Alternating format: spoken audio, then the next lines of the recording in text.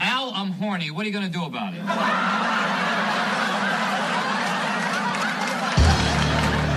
Let's rock. Thanks, Dad. Can I get a whooping? Whoa, No Man presents, live from the nudie bar, the Married with Children podcast.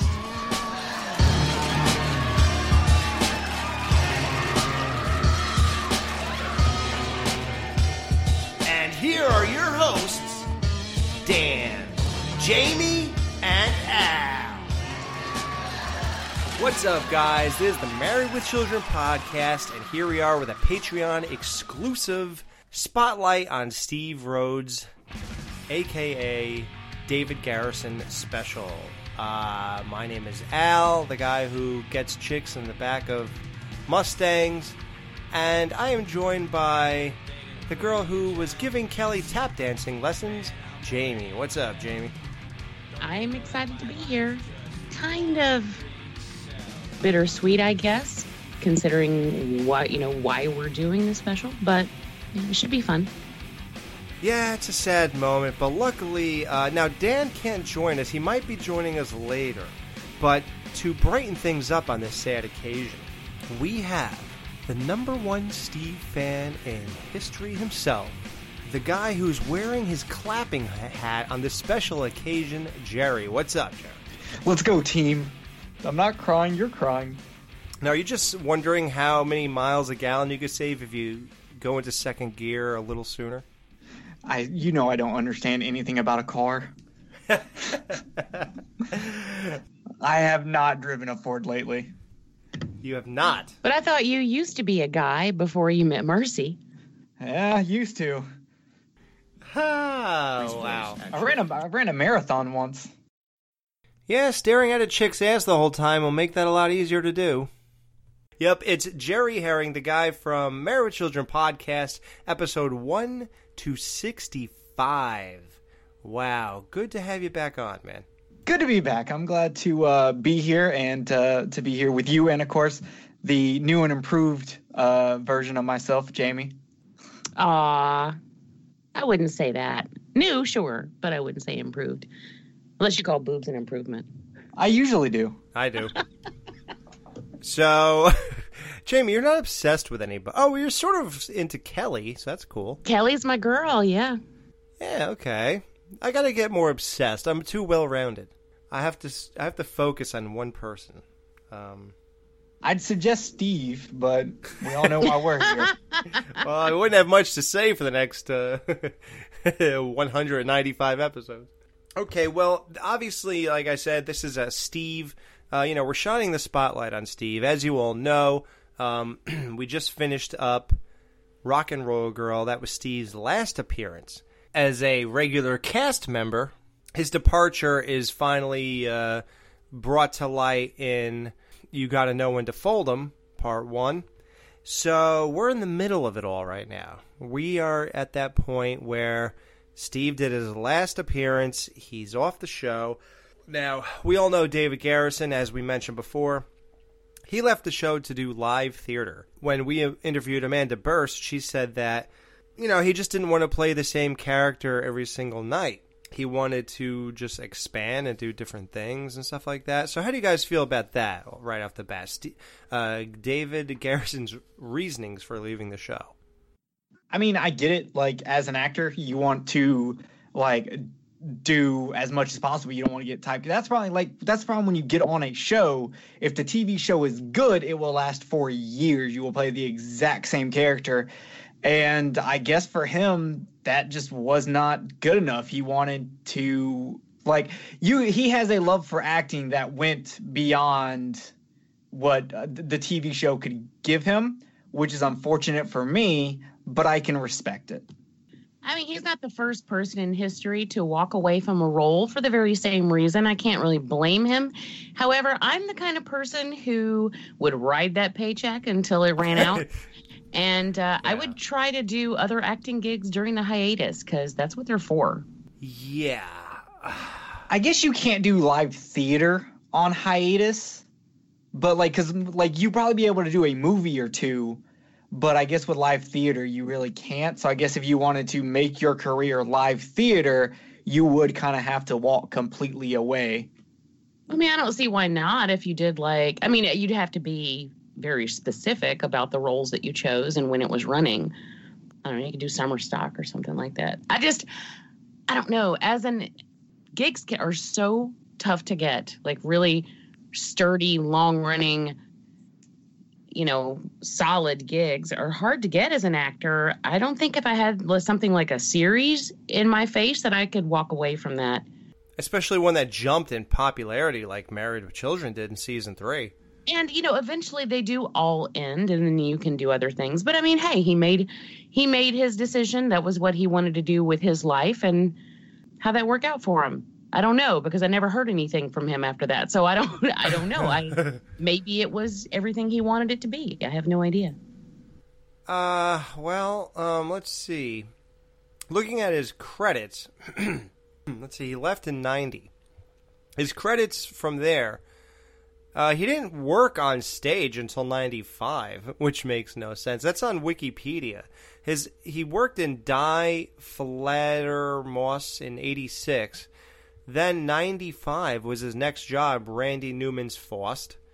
Then I Do, Titanic in 97. That's weird. He did an on-stage version of Titanic. The Bells Are Ringing in 2001. 12th Night in 2002. Travesties in 03. Wicked in 05. At least we heard of that one. Oh, he's still working in 2013, Oliver. 15, The Visit. And 2017, Kid Victory. So, I mean, I guess he's still doing stage even today. Let's go to television now. Well, that's good for him. I mean, I wonder what happened between 90 and 95, though. I mean, did it take him 5 years or did he take a hiatus? Maybe he wanted to take a break. Well, according to this, he was on L.A. Law and On the Town. That's PBS Great Performances in 92 and 3. So that's what he did in between. In 95, he was on Murphy Brown. Then he was on Murder, She Wrote. Then Tom Clancy's Op Center. So he did all these like weird bit parts on television still. It looks like it fleshed out his career. He works pretty much. I guess you could say a steady working actor. Yeah, I mean, it seems like it. To some degree. He was in 30 Rock, NYPD Blue, The West Wing, Without a Trace, Everybody Loves Raymond, Ed, Judging Amy, Law and Order. Okay. But those were all like 1 year's worth of stuff. You know what I've always wondered? If you're a fan of an actor, like a serious fan, would you track down and watch like every episode of every series they're in? Like, and just watch that single episode just for their like single scene? I'm going to guess no, because what I come to realize is I don't know, it depends, because it's a really fine line, because I thought I was fans of actors, and then once I see them out of or headspace or whatever, the whole aura of whatever made me fall in love with them to begin with, I realized that I sort of just like them as that character. Because it made me think of anytime like on the show when we bring up like what other movies or TV shows these bit actors are in, and then we turn around and go, oh well, Steve Garrison did that, and it just makes me go, I wonder if anyone's a big enough fan that they were like, I've got to see everything he's done. I don't know. Also, I said Steve Garrison. So yeah, I heard that. Do you know I said that too on the Taxing Problem show? Yeah, I just don't correct people when they say stuff like that. Oh, you heard me say that? Yeah. I wonder if like they wrote it wrong in IMDb and I just read, because I'm trying to blame somebody else. If I just read what they said. I have no idea why I just mixed up both the names, but there you go. I'm clicking it right now and hoping that this person wrote Steve Garrison. That right there is the reason that David Garrison got out of this character. Because people kept calling him Steve and he was tired of it. He's like, that is not my name. No, this one says David Garrison. Okay. Nope, it was my fault. I did that as far as following the actor. I did that for a little while with Orlando Bloom after Legolas. Oh, yeah, I'd follow him. Yeah, right off the plank. that I followed, and Nathan Fillion. I followed him for a while, but then oddly, when Nathan Fillion got Castle, like his actual own show, I didn't watch it. How weird is that? Yeah, that is kind of weird. Wow. Now, can you explain why? I don't know. I have no idea. I just never did. Well, so what are you saying, Jerry? Do you think you might, now that you have the internet at your fingertips, you have a much better shot than a regular person who just has to catch something on TV once in their life or it's gone. Do you think you're going to go and look him up in other shows or movies? Well, my problem is I don't want to watch a 30-minute television show for a minute of Garrison. Like, I don't know if that doesn't equal out to me. If he had done movies or like played bigger roles, then I probably would go watch him. I'd actually be more interested in seeing his stage work. So no, I wouldn't go and watch an episode of Murder, She Wrote to see him for 2 minutes. Yeah, I could see that would be unfulfilling. Like I said, and it would be like he would just be playing a lawyer or something, and what are you going to do? See him at his desk talking to a client for 20 seconds? And just sitting there like, the only desk you should be at is at a bank. If it was a Law and Order episode, he could be doing anything. He could be like digging a ditch. You know, he could be. Oh, wow. Digging a hole. They're always digging. Have you ever noticed that? They're always digging on that show. Like they'll randomly come up and talk to somebody, and they're Saturday Night Live did a great skit about that, but years ago, by the way. It was so funny. But they always catch people on the job for like that 3-minute talk, and then they like move on, and they're always digging, and it's weird. Anyway. Kind of like with in Law and Order SVU, how it's always like a construction worker on the sidewalk. Yes, exactly. And they'll walk up to him, and he'll just keep digging, and he'll stop for a second, and he'll say, "Well, I seem to recall," and then doom. So, Steve, this is what you did after the pet store. Oh, maybe he'd be working at a pet store. Oh, they're tracking him down for that egg. Oh, wow. Look at this guy watching future episodes. Who the hell do you think you are? I may or may not have poured myself some wine and lit a candle and watched some future episodes while crying. Wow. Holy crap. Well, okay, so it's funny you guys talk about digging ditches. I was just watching the 1966 Batman show, and I have a riddle for you guys from the Riddler. What gets bigger the more you take away from it? A hole. Oh, it's that easy? I thought Robin was really smart. I was going to say my podcasting career. I actually almost bought a little statue bust of Eggman from that Batman show. Oh, I did buy it. I bought it. Oh, you did? Oh, I saw it the other day, and it was like $60, and I was like, man, I want this, but I'd rather have it like it be like Dr. Fives or something.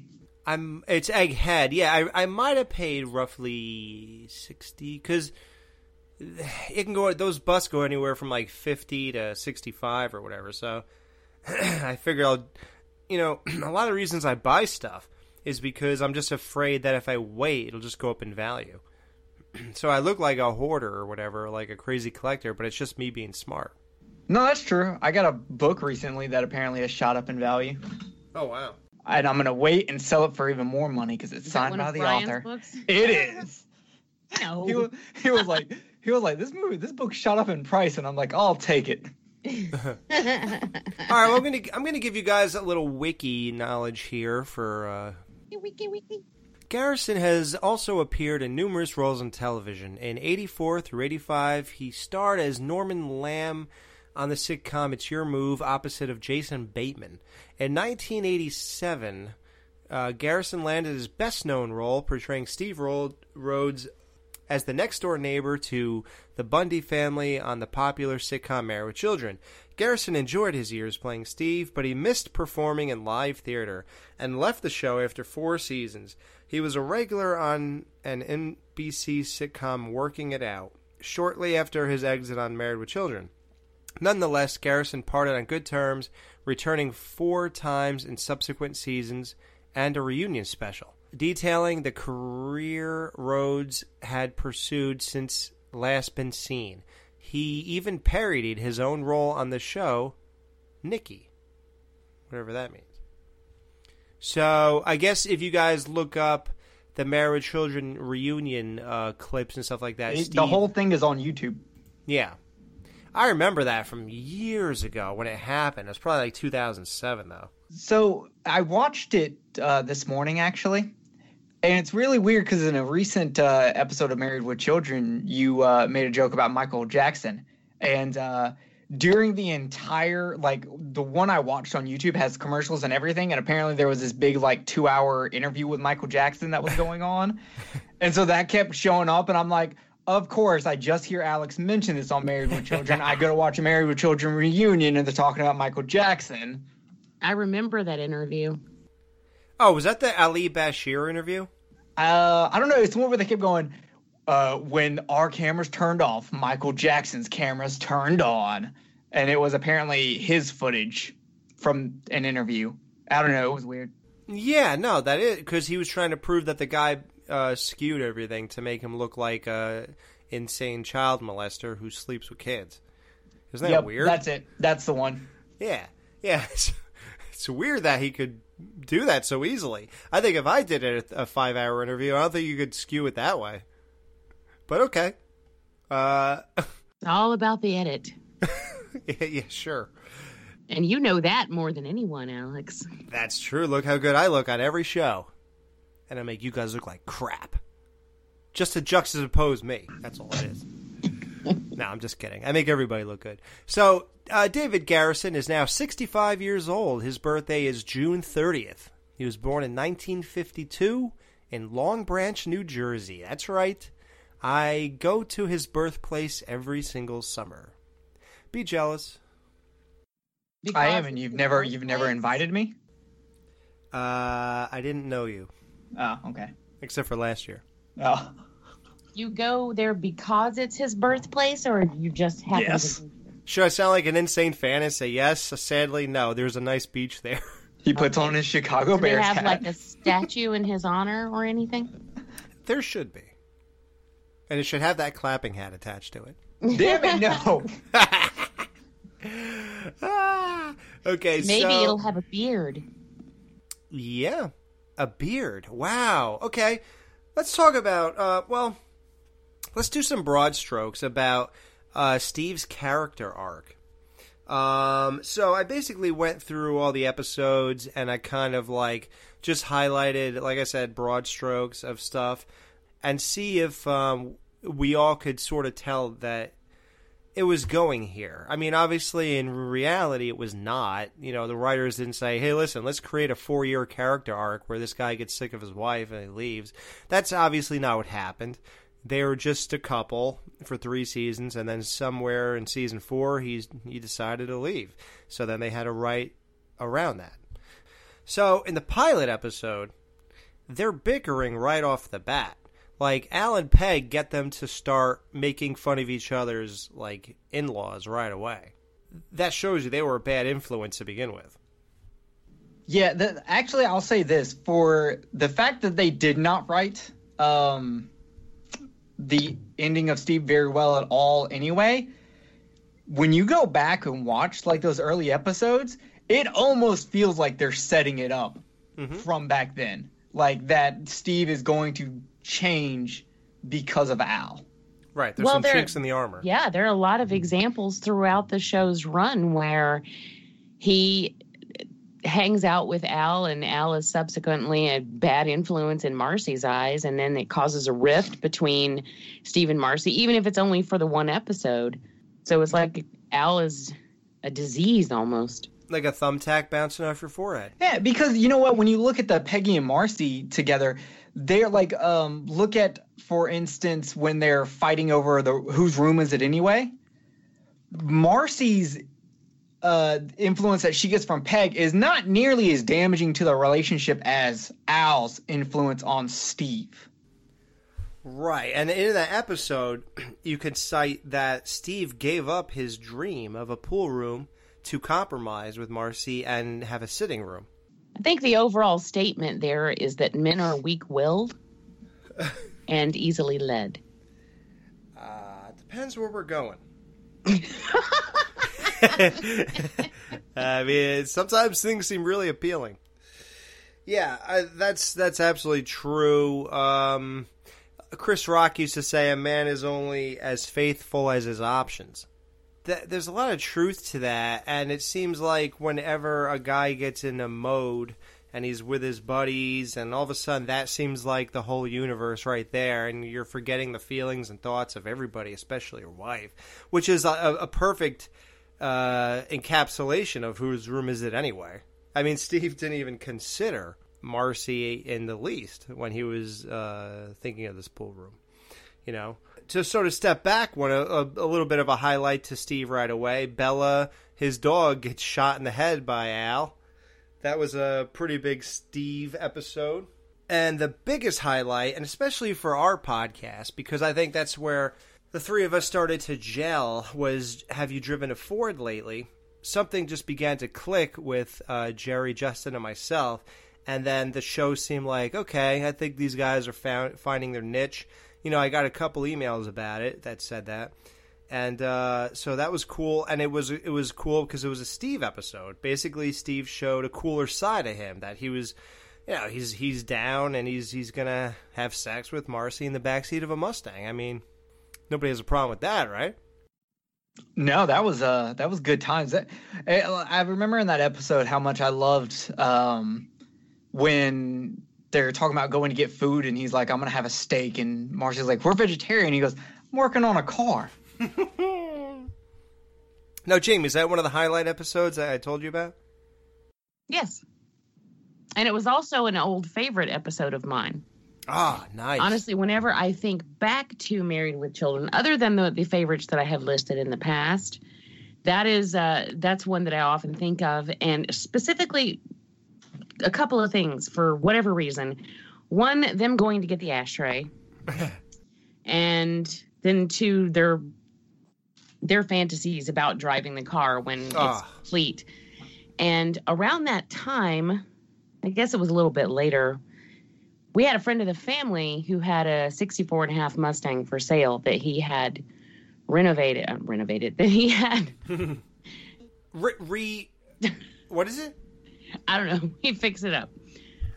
No, but there's a word. Restored? I know. Restored, yes. Oh, Jesus my God. Christ. Can you believe it? it? I know. That's crazy. That he had restored, and he was going to sell it to me, but my dad wouldn't let me buy it because he's like, oh, you won't respect the automobile. Really? I wanted that car so bad. Because of the episode you wanted? No. I just loved, I still to this day love Mustangs, older Mustangs. I don't like the newer ones, but older Mustangs, I've always loved them.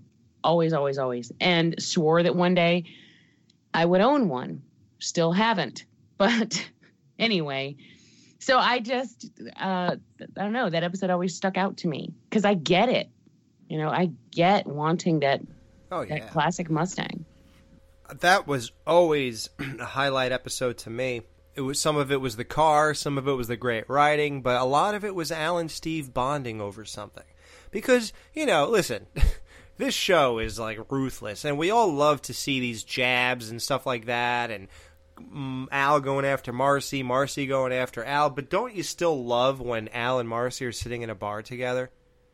Yeah. Yeah, that's what rounds out the show. That's what makes things lived in.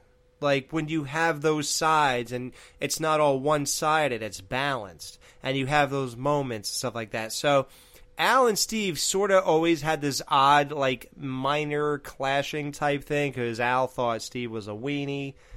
I know, Jerry, a weenie with $50. Yeah, I know. Was that your next line? Yeah, pretty much. I was a weenie with $150. But Steve did reaffirm he's a weenie in the poker game. You have to admit that part. Today it'd be like $100. You know what? The poker game was my third favorite episode of season 1, and I still love the story arc in that game because it sets up something that we actually do get to continue to see, where it's Steve thinking he's better at something than Al is, being condescending to him, and then him losing to Al and then having to do something like completely unmanly to get back. Like, and that's the thing that happens with Steve a lot, where he will condescend to Al, get beat by Al, and then have to do something completely opposite of manly to like fix it. Right. And so the poker game was that, and that's still one of my favorite episodes. Yeah, that is tough. You know, I don't take anything too seriously, so when Steve did show his weenie side, like, I really don't care. It's funny to me, and I know that's kind of Steve's overall thing.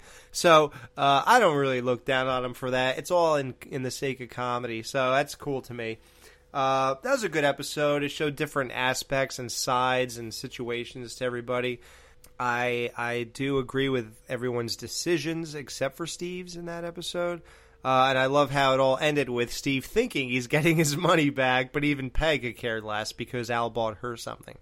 So even her cries for in the sake of Steve land nowhere. Because in the end, Peg Bundy only cares about herself. If you haven't figured that out. Let's go to season 2 and do a broad stroke thing here. So, unless you have any more season 1, do you? The Married Without Children is a fun Steve and Marcy episode, just seeing them deal with the children, I wouldn't say it's a strong episode like for them character-wise, because it goes into something that we never really see again, but it is a very fun Steve and Marcy episode. Yeah, it highlights the idea that they couldn't rally Bud and Kelly in. It goes with them thinking they can do something and then finding out that they can do something better than Al and Peggy, and then finding out no, they cannot. They thought that they could even be better parents, because why not? They're more intelligent, they have better upbringing, better breeding and everything. But nope, when you're the parent of two basically wild animals who are halfway caged, you're just as hopeless as the Bundys are, basically. To be fair, though, they came into that late, and Bud and Kelly were already Bud and Kelly by that point. It's weird to think that you could just like come in and what did Marcy say? We're friends or something? Don't call us this. We're your friends. Yeah, trying to do the whole buddy thing with him. Yeah. And, that just ended up with her meeting someone who just human life means nothing to him. No, it does not. So let's go to season 2. Alley of the Dolls, the bowling episode, showed us that a burp makes you a Bundy. Steve was able to morph into a Bundy just by a simple burp. That's good acting right there. Yeah, you know, his ancestors could read and write. That's what makes him not a Bundy. So, The Razor's Edge, one of Jamie's favorite Steve episodes. Steve refuses to shave his beard, even with Marcy withholding sex. So, that episode I absolutely love because we get to see Steve stand his ground. We get to see Steve's influence he's gotten from Al, where he wants to be more manly, more rugged. But at the end of the day, his weakness is sex with his wife because for some reason he does find Marcy attractive. That's an episode that is in my top 5, easily. I keep thinking, how funny would it have been if when she drops that trench coat at the end, shows him the razor, and then walks toward home, if he had just like slammed the door and turned back around? You are evil. That would have been so funny. Could you imagine? And then like she'd come back. And you know that thing that Marcy does where she stands there like with her arms straight at her sides and she's like looking down her nose at you and she's all pissed off. You know that look I'm talking about? I'm about to start talking about some Hellraiser shit. Yeah. That would have been some fun. That would have been funny. But because she'd be all mad. Like you want it to end well for them, but you know how it inevitably ends up. So it's kind of... So it's like, what the hell? Yeah. Yeah, I love that episode too, and one of the things I like about it is that, you know, Steve, I forgot the particulars, but Steve was away with his buddies, I believe, for a week or so, and then he came back with this growth, and it kind of represented his time out with the guys. I totally get that, especially if you all grew it. And then maybe as you're all shaking hands, at the adios of it all, and you're like, hey, man, you shaving that thing? Nah, I think I'm going to keep it. And you're like, yeah, me too, man. It's kind of cool. And then you all of a sudden you have this other type of bond. We're like, yeah, we're growing our beards, and it's just like a guy thing. And it's like, it's pretty cool. And it's cool that Steve could get down on that level, too. He was camping in that episode. He had went out camping with his friends. And you know what? This actually speaks to his leaving, because you could say that the shaving of his beard is him once again turning his back on what he wants to do with his life and be part. He's a wilderness man or a rodeo clown, whatever you want to call him. And him shaving the beard to conform to how Marcy wants him to be is him turning away from his dream, and it's set up in this episode. Wow, if you're absolutely correct, and they were camping, you're absolutely sure? He was doing something outdoorsy. Yeah. It was camping or fishing or something like that, because he was wearing flannel, he grew a beard. Right. I want to say he had like a bag on his back or something, a camping bag or a sleeping bag or something like that. So I'm almost positive. But this right here, it's like I said, it's one of those things where it's like when you go back and look at these early episodes and that he eventually leaves, it almost feels like they really did write this arc in and they just did a sloppy job when they ended it.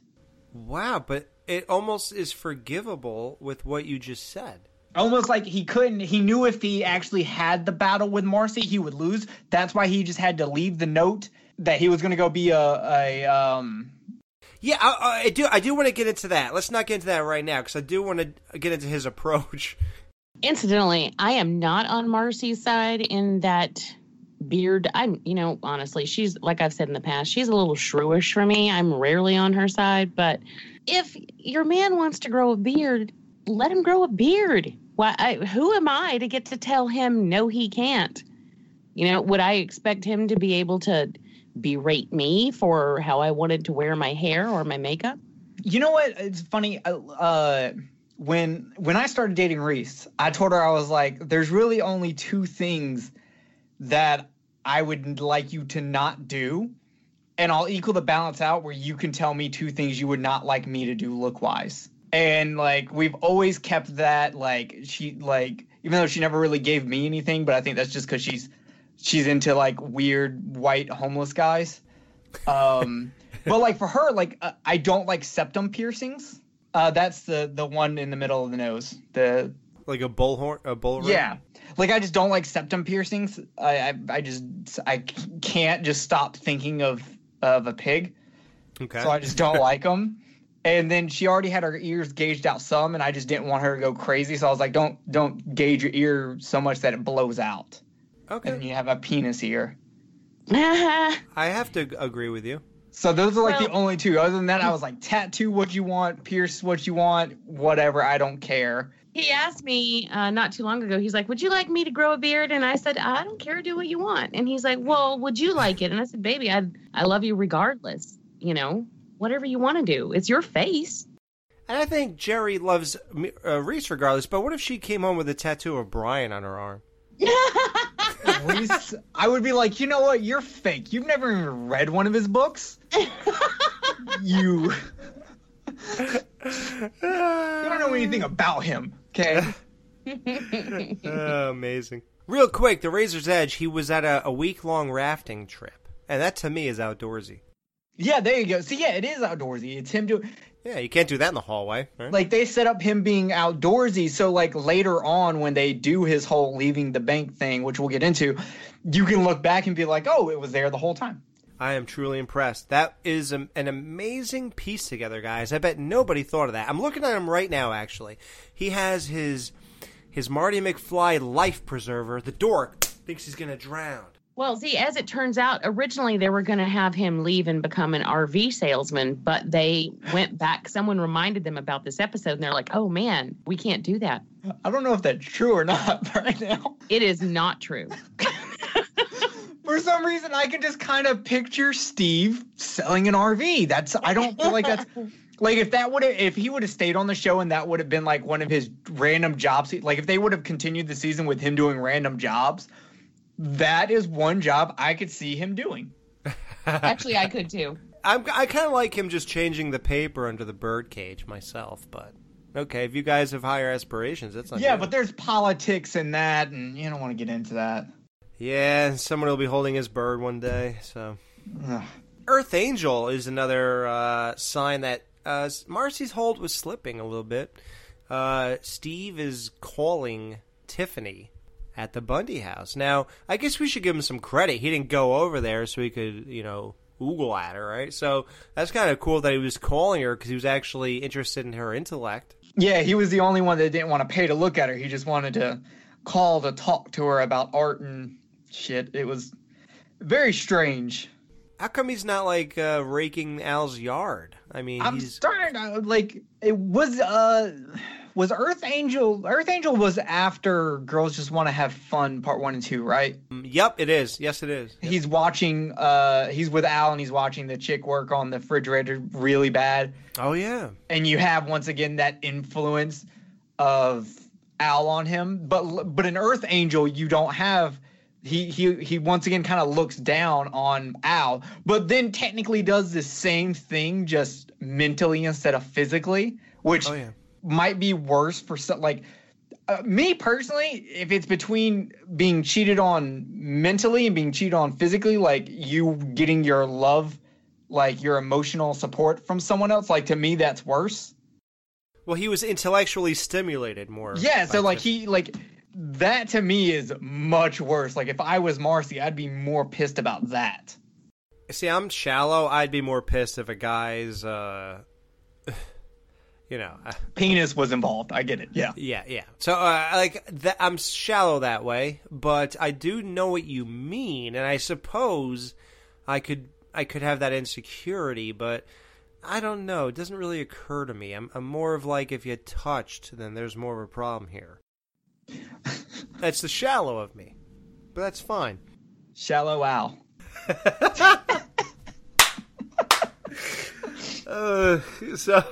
So you're not gonna have a problem when your wife comes home and hands you this blonde wig and tells you to pretend you're King Arthur, are you? Get upstairs. Oh no, yeah, no. Well, I'd rather if she gave me a biker vest and just said. Pretend you're Jax. It was Renaissance Fair week, so well, she was influenced.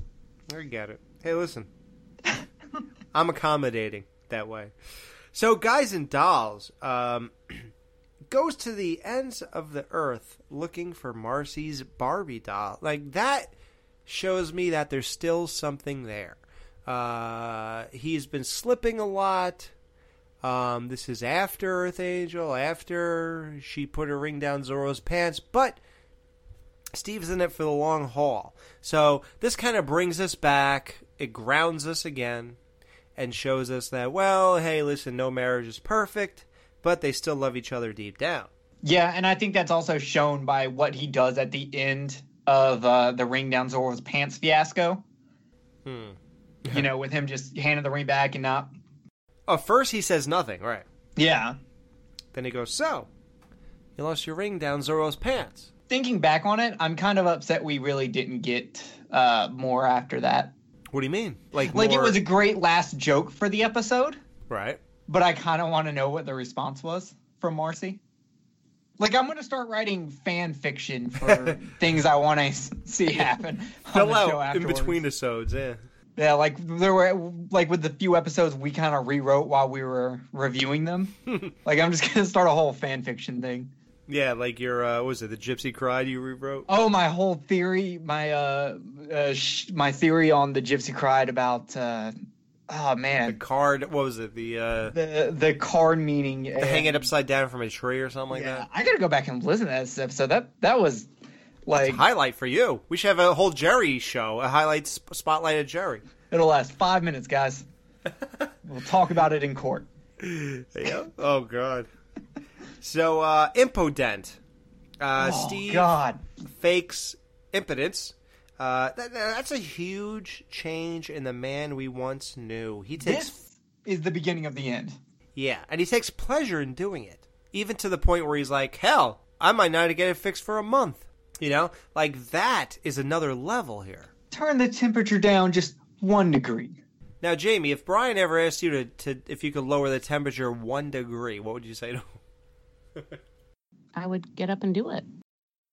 Whoa. Hey, do you know how to make beef Wellington and baked Alaska?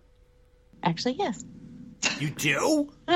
Jamie, Yes. did you hear what we... Oh, did you hear that show? Because we are all dying to sample this cuisine. Can you please get some dry ice and send that on over here? Anyone who's ever watched Hell's Kitchen knows how to make Wellington. That's one of the staple dishes on that show. Yeah. Oh, I guess I'm going to watch it.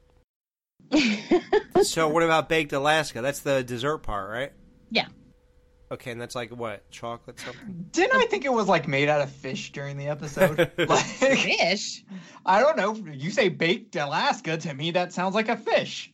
Yeah, ice fishing. Yeah. But either way, so what do you guys think about Steve, his huge change? That's a major character arc.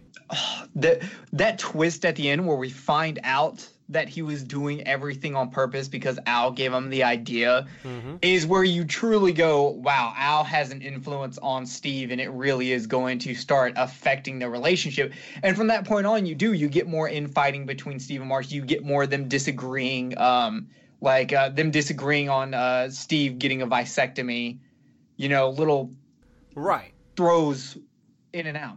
But yeah, nothing compares to Impotent. This was always one of my favorites as a kid growing up. I wonder if I knew what it really meant when I was majorly into it.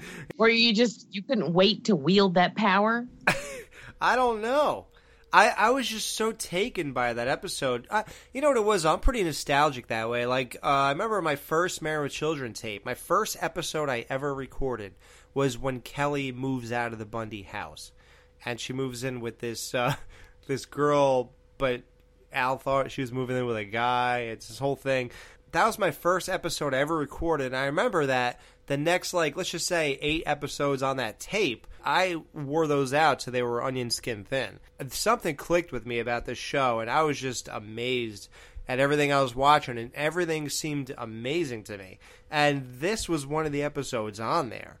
So I watched this constantly, and it was a major Steve episode, and you would think that as a young kid I would be like, well, it's not the main people. Like, if it's a Simpsons episode and it's more about, like, Principal Skinner or Marge's sisters or whatever, even if they're marrying Sideshow Bob, you would still, sort of be like, well, I want the Simpsons, I want Bart and this and that. But no, Steve can hold his own, no pun intended, on this episode. I would go out to say that this is the greatest Steve episode. Wow. I would throw it down that this is the greatest Steve episode because it's right in the middle of his arc. It's I won't argue with that.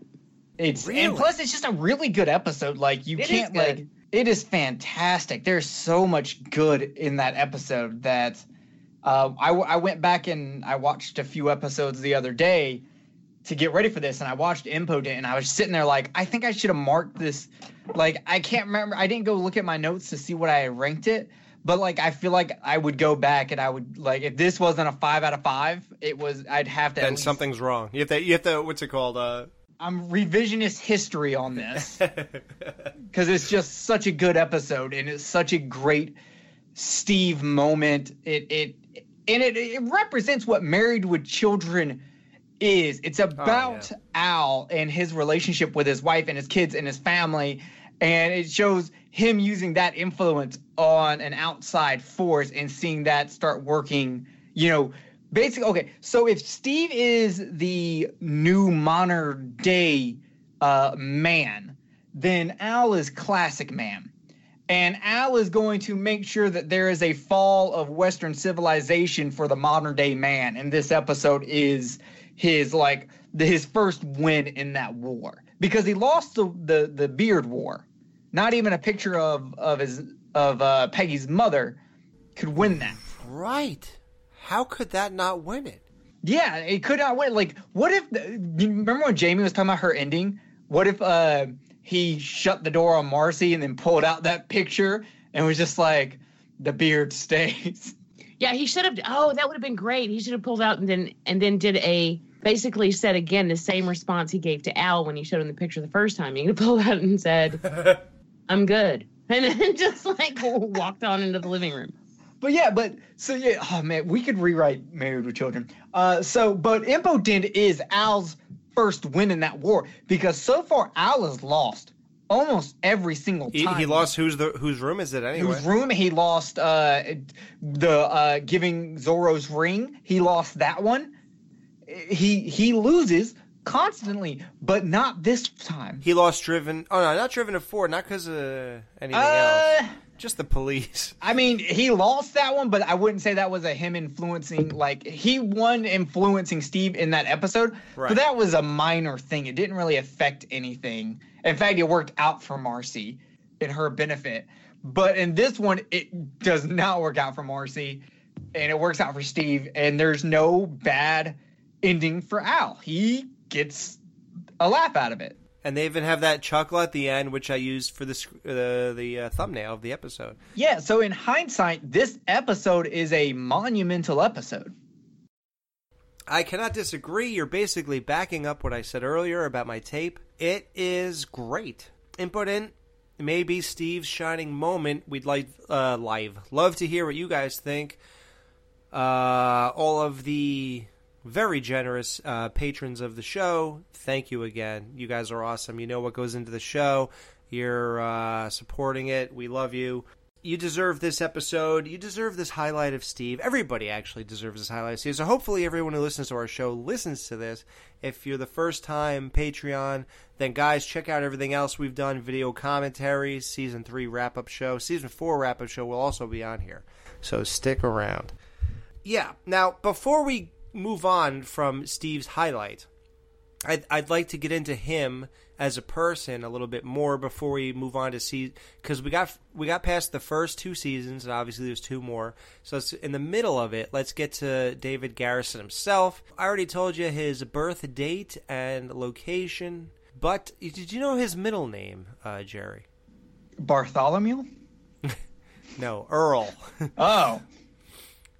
His height is 5'9.5". Now that's such an actor to add the half. He's shorter than me. Is he? Yeah, because I'm 5'11". Oh wow, Steve's shorter than you. I always thought he was so manly. My dad was 5'11". I am your dad. You didn't know? Well, then you're not dead. He lives. I used to tell people that my dad was 11'5". And they're like, I don't think so. I'm like, yeah, that's what he told me. That doesn't sound right.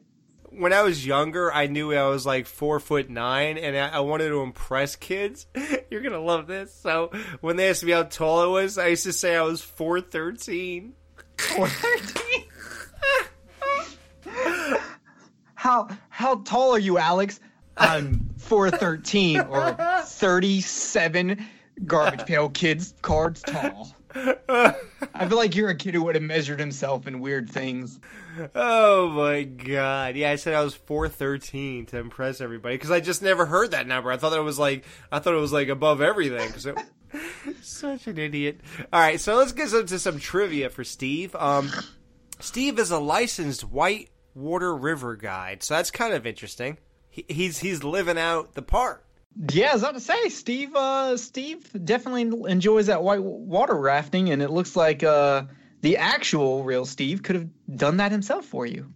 Right. So maybe he did, like, when they said to him, like, well, what do you think about your character? What do you want to say you're leaving for? They did actually mention, I can't remember what I was watching, but it was something for behind the scenes. And they actually did mention that because they wrote this role for David Garrison, like off the back, he was the first person cast.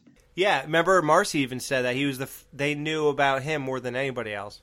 And so they also said that because they knew about his background and how much he actually did love the forest and the wilderness and stuff like that, that they wrote that into the character. Really? Yes. It might be in the reunion show or I think it was the Bio channel did a thing on Married with Children. That's on YouTube also. And they may talk. It's one of those they talked about it though. Yeah, it's obvious now. Wow. Okay. He also graduated summa cum laude from Boston University College of Fine Arts. Who came loud? He did. Oh, Did you see recently where there was I want to say it was like Walmart, but it could be wrong, but there was some store bakery that censored a graduation cake? yeah, I did. No. It was supposed to say summa cum laude, and it said they had like dash, dash, dash instead of the cum. Oh my God, they're so stupid. Yeah. Amazing. I feel like that could have been a Married with Children episode right there. Yeah, we were always surprised at the stuff that got on TV in 1986 or 87, 88, 89. Like they would, like Kelly was the one who was responsible of getting the cake, and like so they blame her because they think she's just too dumb and she told them the wrong thing or something, and it turns out like they had. Yeah, and Al's like, Peg, that's how you spell that. Yeah, Because Peg's kind of ditzy. yeah, it could have like it would have been a play on how dumb and slutty Kelly is, and then Peg believing it, and then Al Al being like, no, that's how it's supposed to be. Unless she said, someone come loudly. Yes. Then it would be like, okay. Modern day Married with Children episodes. Married with Grandchildren, where are you at? We got your writers right here. Just keep them off Twitter and we're good. Yeah. Yeah, she has the morals of an alley cat. So if she did write that on the cake, I would totally buy it. David Garrison has homes in New York and New Mexico. He left Married Children in 1986. That's not true. Is any of the rest of this stuff correct? He left Married Children in 1986 to continue Broadway, apparently. So, guys, what you've seen is all a lie. I hate when I find out that we're in the Matrix. Gershwin Theater in New York performing the role of Wonderful Wizard of Oz and Wicked on Broadway 2006. Garrison currently playing... I just read that. Why is that there twice? Okay. Well, that's all I have. So let's go back to the Married with Children, which everybody wants to hear about, really. Season 3, I'm Going to Sweatland, showed us that he has no control over his wife, as she's riding the shoulders of a black man singing Viva Las Vegas. But he is a smart businessman. Because he was suing Al. Oh, because the shoes, right. Al's going to be he'll be the brains and the money, and Al will be in the way. Yeah. That was one of our personal favorite episodes to ever do on this podcast. That was the first episode I listened to with my mom. We went all out. Oh my God, Elvis. Oh yeah, almost on the level of Sam Kinison in terms of like the way I want to bring whoever like is highlighted, like a celebrity that's highlighted in an episode. Sometimes I like to go all out on that. I think it really adds to the show, and that was one of the ones that really did it. And we did some good research, man. That was some good stuff. We had a lot of little tidbits about Elvis and things that gave more of a comedic aspect to the review overall. So it really... And didn't you listen to like Elvis for like a week straight? Mm-hmm. Every single song, every one of his hits. I watched a bunch of Elvis conspiracy documentaries on YouTube, and not legit ones. Just crazy people ranting. I just legit listen to Elvis all the time. Oh, do you like him? I love Elvis. Oh, my God. I used to be obsessed with his movies when I was a kid. Did you watch his beach movies and stuff? Yes. You know, one of his beach movies actually premiered on a double bill with a Godzilla movie back in the day. That's an interesting pairing. That's awesome. Was it Godzilla Attacks the Beach? No, they had no relation to each other. Just for some reason, the company putting them out was like, this will be a great double bill. Elvis and Godzilla, put it in theaters. It was for like drive-thrus or drive-ins. It's the king of rock and roll and the king of monsters. Oh, yeah. Makes perfect sense to me. If Michael Jackson had been around, they could have added the king of pop. Ooh, what was going pop when he was around? Oh. Children. Ooh. I don't think there's cherries up there.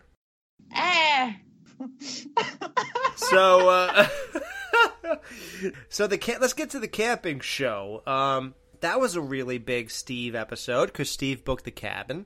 He showed us that he truly does love being an outdoorsman, and yet he harbors no hatred for the animals despite what they did to his Mercedes. Now, it's kind of big of him. Yeah, especially since considering what he did to his wife for just denting it. Right. I think he loves animals more than he loves his wife. Think about the juxtaposition here. He tortured Marcy, for lack of better words, but animals. A moose's head was sticking out of his moonroof, and he still loves animals. He even bases his future. He goes to Jellystone National Park to become... Oh, I'm sorry. I think it's probably Yellowstone. No, Yosemite. Oh, right. Yosemite? Oh, Yosemite. I forgot about that joke. Yeah. I was like, no, the other one, the one. And I have something to say about that whole exchange. Like, it's great, but there's something that's amiss with that whole exchange. But I'll get to it on the next show. So yeah, that is great. He doesn't take it out on animals. He still has this whole thing with Bosco, with the birds and everything else. So he does not take it out on animals. So that's interesting, even though he took it out on Marcy. Good on him. Yeah, he was able to look past Klaus's first demise. Surely you know, Jerry, that his car is named Klaus. Yes. I don't know what kind of car it is, but I know the name of it. Mm-hmm. So now we get to another big episode for Steve. It's not his episode, but I find it interesting about him. Her Cups Runneth Over further examines how kinky his sex life is with Marcy, and how it had to be turned on. Like, they'd get their stuff from this place. Oh, God. How can I forget the name of the place they went to? It was like a Victoria's Secret. It was even like the name was sort of like an homage to that. Something like that. His need to seek sexual gratification in other places at the booths. So right there, Steve is not fully sexually gratified by Marcy, we've come to find out. It's also kind of funny that Al is more well-behaved in this store than Steve is. Yeah, that... Like, Steve's supposed to be the upstanding gentleman, and Al's supposed to be, the lowbrow guy, and yet it's Steve going to the booths. Right. Oh, and it was Francine's of Hollywood, by the way. That was the name of the store. And I did forget to actually mention that in the episode All in the Family in Season 2, that Steve and Marcy have their big blowout when they were having a romantic night until Al comes in and puts all this stuff in their heads. Actually, all he said was something about his in-laws, and then Steve rambles on about the in-laws, and then she rambles on about the in-laws, and it just went... Oh, yeah. I remember that. Yep. Is that where he said, can't a man be a florist and still get some respect? So Her Cups Runneth Over. Yeah, Steve's going to booths, guys. Like, that's a major deviant behavior. Yeah, that's, like, that... I never did that. Even in that day and age when you didn't have it at the fingertips of your smartphone, to actually go to one of those booths, that's only, like, that's seedy. That is literally seedy. I've done it. You went to a booth? Mm-hmm. Would you drop a quarter or something? And then... Yeah, well, we were at this place. I was with my old boyfriend, and we were in Brooklyn, and we were wandering around, and there was this shop. And they had those booths. And I have always wanted to go in one since I saw The Howling in 1981. Fair enough. I was like, I want to see what it's like. And he was like, no. And I'm like, let's go, please. So we did. And what did you think? Did you walk out feeling like you needed a shower? Or? Well, I mean, the whole idea of being in there was pretty gross, yeah. But did you slip on the way in, or? What? No, those people get paid good money to keep that clean. Yeah, the guy used the squeegee, I know, before you got in there. Yeah, this place was pretty clean, I think. He went in after every third or fourth person, so, they had high standards. Wow. I was just so, I don't know, I was so distracted by the fact that I was actually doing that I didn't even, I expected it to be gross, so I wasn't like, You didn't get to enjoy it. No. Like, I mean, it wasn't to relax. It wasn't like it wasn't like a serious thing. Yeah. It was like I've always wanted to know what it was like, Since this is Patreon exclusive, can I like say something more on the like seedier side or ask a question, not like about that, but hey, listen, they're paying for it. It's up to them. Go ahead. Okay, do you think Steve touched himself in the booth? Sure. If I really had to guess, if I had a gun in my head and you'll pull the trigger if I'm wrong, I'd say yes. Okay, I don't say probably. Right? I mean, what else do people do there? I don't know. Jamie's the only one who's been in one. Do they store it in their memory banks and go home with it, or could just save it up for later, I guess? But that would be like turning down a chick who's gonna give you a hand job, and you're like, no, I'll think about it later. Yeah, I mean, it's like, well, I'm here, so yeah. Like I've never once sat there and said that Paul Rubin should have waited. You knew what you were there for.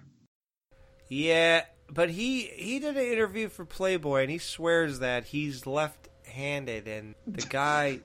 never mind. If the glove doesn't fit, you must have quit. You must have quit. I've never been upset with him about that anyway, because what do you expect people I know, doing? if you're going... Like, it's not like he was doing it while watching the Care Bears, okay? He was watching a porno. Like... In an adult theater where everyone... Yeah, I wasn't watching Peter Pan. That would be like getting mad at someone, putting a quarter in there and touching themselves. Like, you can't get mad at that. What do you expect them to do? Like, that's why they're there. That's why they have people clean that up, because they know people are going to do it. And they get paid good money. Well, no. Do they have people to clean the theaters that they showed adult movies in? They have people clean the popcorn. I assume they'll clean the rest. Yeah, they'll clean the extra butter. I always wanted to go to an adult theater too, but I just can't picture myself sitting through an hour and a half long porno. I don't have any around that I know of. There used to be the Buckhead Theater in Atlanta, but Buckethead? Buckhead. Did they play? Was that near 5 Points? I'm not sure where it was, because it was there when I was younger, and then I never saw it after I got older, so I don't know where it was now. Like, it's a vague memory. Gotcha. Because like when I was going to when I lived near Atlanta, like I don't remember it, but then again, like I was in my older teenage years. But I went to Little 5 Points a lot, and I like would go to like the Masquerade and stuff. Oh man, I used to go to the Masquerade every Thursday night for 80s night. Oh yeah, they had some great 80s night. They had industrial goth nights that were really good. I used to go there all the time. Masquerade was the best, and I loved when they would do foam, and you're just dancing. Oh, I did a foam thing. Yeah, I did that one time. It was so much fun. I was so mad I dressed nice. So The Bold and the Beautiful was a big episode for Steve, although it's like there's no character arc here. It's funny, we mentioned many times that the glaring omission here is that Steve's not really bald. Yeah, he's barely losing any hair. Like, Al has an argument here, but Steve is literally just paranoid and getting egged on by Al. These club members are irresponsible for allowing him to join. It's like a cult. Maybe they just want more members and they can see the future. Like a and they're cult. Like, yeah, fair enough. You're right. They want more members with hair, so it makes them look. We got some guys with hair still. But I remember some guy gave us crap about this in like our feedback and stuff, and said you guys are harping a little bit too much on the idea that Steve really had too much hair to have an episode focused on him where he's losing it. I mean, am I crazy? You know what? We didn't bring this up in the show, but maybe this like whole episode is if this episode would have been about a woman who was dealing with her weight, where she's not really fat, but she thinks she's fat. Oh. It would have made perfect sense, but because it was a man who was losing his hair who actually wasn't losing his hair, we didn't catch it. But it could be just a statement on someone getting old and how they feel as they get old and how they think they're losing something that they haven't really lost yet, but they know they're going to. And it's like a pre-paranoia thing. Oh, that's so sad. It's like body dysmorphic disorder almost. Like, maybe when he looks in the mirror, he really does see a bald guy. Right. Beauty is the eye of the beholder, like Twilight Zone taught us, but at the same time, baldness is just baldness. You can't act like there's no hair where there's hair. Like, a girl could think, let's just say I don't have in front of me the chart, but let's just say like 5 foot tall, you should be 100 pounds. If a girl is like 105 pounds at 5 foot tall, she could see herself as fat. That's not the case, obviously, because let's just say on models, most models are like, let's just say 85 pounds or whatever. So, like, you could have this weird delusional way of seeing things, but it just seems like hair is kind of like, it's either hair or it's like mathematics. You either have hair that today, many... gone tomorrow. But yeah, but I think it's just him seeing what he wants to see. Because you got to think, throughout the series, Steve often will talk about his good old days or talk about, how every woman used to want him. And look at the episode where the foreign exchange student comes and Marcy is telling her story about how she took a chance on a nerd and Steve doesn't want to believe that that's him, but it is him. Right. It's literally that same thing. Like, that is this episode. Right. Yeah, Steve... It's two things. Steve is easily influenced, so that coupon flipped over totally influenced him that he has no hair. Yep. And two, Steve is unwilling to believe things, just like you said, with Marcy dating a nerd. And who told him that his head looks like a graveyard? His buddy Al. His biggest influence. Yep. So it all makes sense. See, it's amazing. You guys think this is just fluff comedy writing and nobody cares, but guess what? If you examine this further, there is an entire character and story arc that all unfolds. And it really is like taking things that would have been common one way and showing it to you in a way that is so uncommon you don't see it. Because literally, like I said, this is a woman in her weight problem except a guy with his hair. And it went over our heads because we never mentioned that when we reviewed it. Right. No, never did. Now we can, with a little bit, now we understand how deep Married with Children can go and how it can take a very common everyday thing that someone deals with in their everyday life with their family and put it in a way you never thought you would see it before. The show's genius. Yeah, it's deeper than the writers could have imagined. It's like sometimes it does take another look, and that's why we're glad we're giving it its first look, and this has been a great time and all that good stuff. So one of the things you couldn't see, though, was I'll See You in Court. I think in 2004 it was first aired on television. Could be wrong, maybe 2002, whatever. Please don't tell me, I don't care. That episode alone would lead one to believe that their marriage could get back on track. I mean, the sex is so good that it's like a stadium full of jurors can look at it and unbutton their shirts and undo their ties, and they're so turned on by it that it seems like everything's going good for Marcy and Steve at this moment. Yeah, and another thing that we always talk about how unmanly Steve is, but when it comes to sex, he throws it down. Right. Long sessions, multiple times. I mean, he really is the Peter North here. He's got this. You can talk whatever crap you want about him and tap dancing and all that, but when it comes to the bedroom, he knows what's up. Yeah, but you have to admit, you were disappointed that he did not name his dog after Bela Lugosi. I still get a little sad about it. And that's probably up there with my top 3 most disappointing moments with Steve. Number 2 is he didn't name Bella after Bela Lugosi. Number 1's the hat. that will be number 1. That will always be number 1. Maybe he wouldn't always approve of your fashion choices. I don't approve of my fashion choices, so I'd believe it. Yeah, whenever he looks at pictures, he's like, I disapprove of that. I disapprove of that. So I'll say, have you seen the clothes I wear? Actually, yes. Exactly. Well, he does wear a Skeleton Crew shirt once in a while, so that's pretty cool. I keep waiting for someone to pop in the Skeleton Crew group and be like, I'm selling one of these old school Skeleton Crew shirts because I'm going to be like, I'm buying that bitch. Well, guys, let's get to The Harder They Fall, because to me that was a big Steve episode because it showed us that Steve could dig deep down and man up and protect his wife and home. Yeah, and the big thing here is Steve once again trying to be as manly as Al, and his form of manning up is manning up even though he knows he's going to get his ass kicked, but he still goes and does it. Absolutely.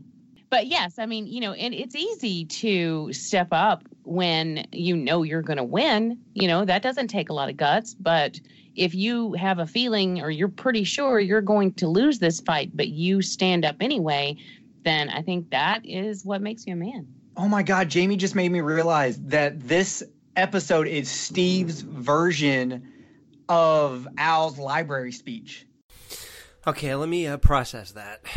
How do you mean? Because Al sits there and says, I know every day I'm going to wake up and it's not going to get better and my kids suck and my wife hates me and it's not going to get better until I go back to sleep again. So even though Al knows he's going to get his ass kicked, he still mans up and deals with it. And this is Steve doing that physically. So Al not putting a gun in his mouth is the equivalent to Steve opening a door and going for the breadbasket. Yeah, punching a midget and not shooting yourself in the head. That Al and Steve, that's their equality. I have one question about this episode, and that is, if he followed them home, like to their house, and we get the idea that because they're like, oh, he followed us, and then Peggy goes to the front door, and she's like, oh, yeah, what you call him, like a nose rag or something like that. Mm-hmm. So what you found is, now what are you going to do? So she's doing all that. Then why is it, and they see somebody writing down his license plate number. So then why is it necessary for him to trace the license plate number, get Steve's name, call his house, make sure he's home? I mean, he's already been there. And he knows the car that he cut off, right? Yeah, you're right. So I guess when Peg looked out there, she would know that it was his car because she spit on it. So she would know. Maybe he was... she spit in that direction, but Steve's window was up. Well, maybe my sister spit on it. Yeah, it probably was Jen. Maybe he's just doing his due diligence to make sure he's absolutely right? He doesn't want to kick the wrong person's ass? I always do my due diligence before I go hunt somebody down. Yeah. Okay, wait, let's break this down for real, though. He's doing his due diligence to make sure you don't apologize to the wrong guy? Oh, yeah, you're right. Right? Like, why would you be that diligent if you're just apologizing? Like, if I were going to open the door and blow the guy away with a little gun and run off, then okay, I want to get the right guy. Yeah, and I guess that would explain why he left. He left because he was like, well, I'm not going to apologize right now. They're still yelling, so, I'll leave and come back. But during that time, you decided maybe he forgot where it was, but he had the license plate written down for some reason? Maybe. Okay, so why not just tell him on the phone? But doesn't Peg snatch the phone and, cuss him out? No.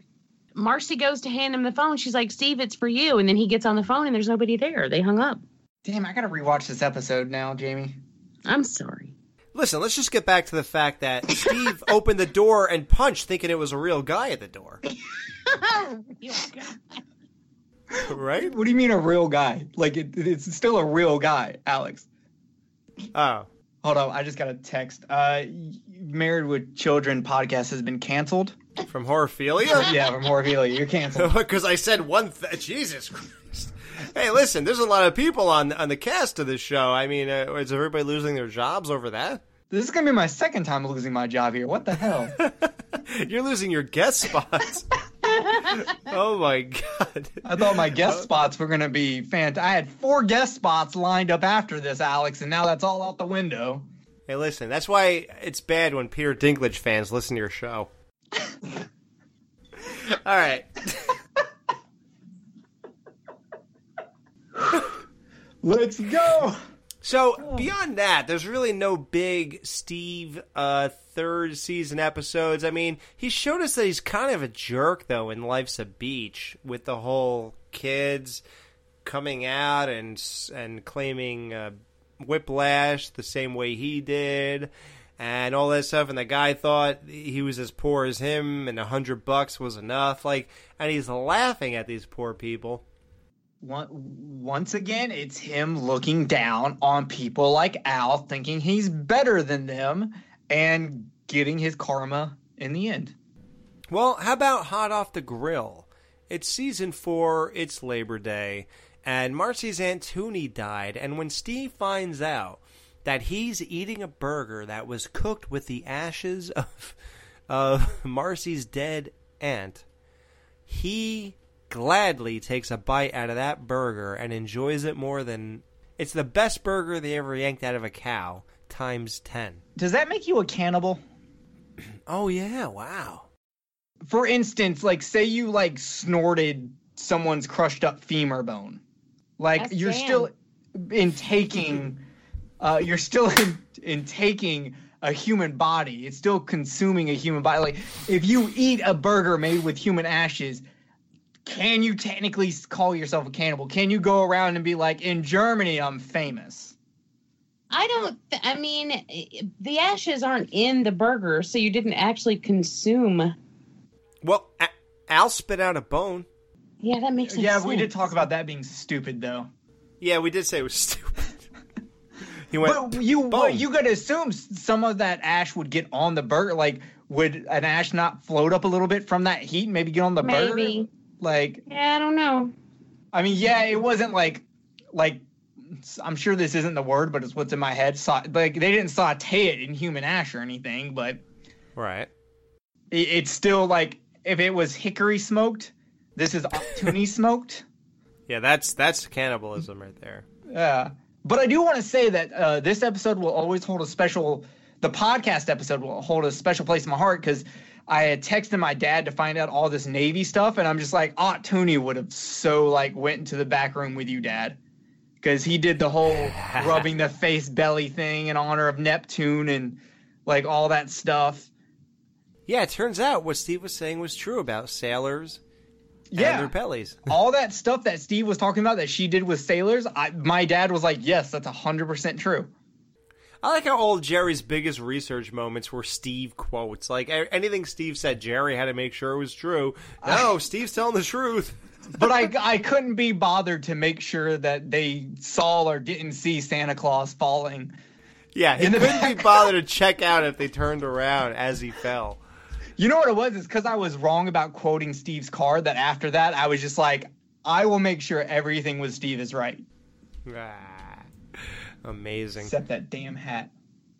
The next big Steve episode, I would say, is Buck Saves the Day, where Steve's dying. He's stung by bees. He ate poison oak because he's dumb enough to be tricked by little kids. In a game I assume he invented. He did a pretty damn good job of singing Greensleeves. You know, if Steve would have left in season 3, that could have been his last episode. Hey, yeah. Dude, we're in season 4. Oh, yeah, that's right. That was the beginning of season 4. Yeah. That was actually the last episode you ever recorded. Aww. Yeah, it was. What was it, 56 we said? I thought you said 65. Oh, hey, I'm dyslexic. That's what I meant. So 65. Wow. And we're at like 73. This is like 74 for real, but it's Now you're going to piss off the people with the learning disabilities on top of the people who are little people. Our reboot just got canceled. I don't want any more of your feedback. Leave me alone.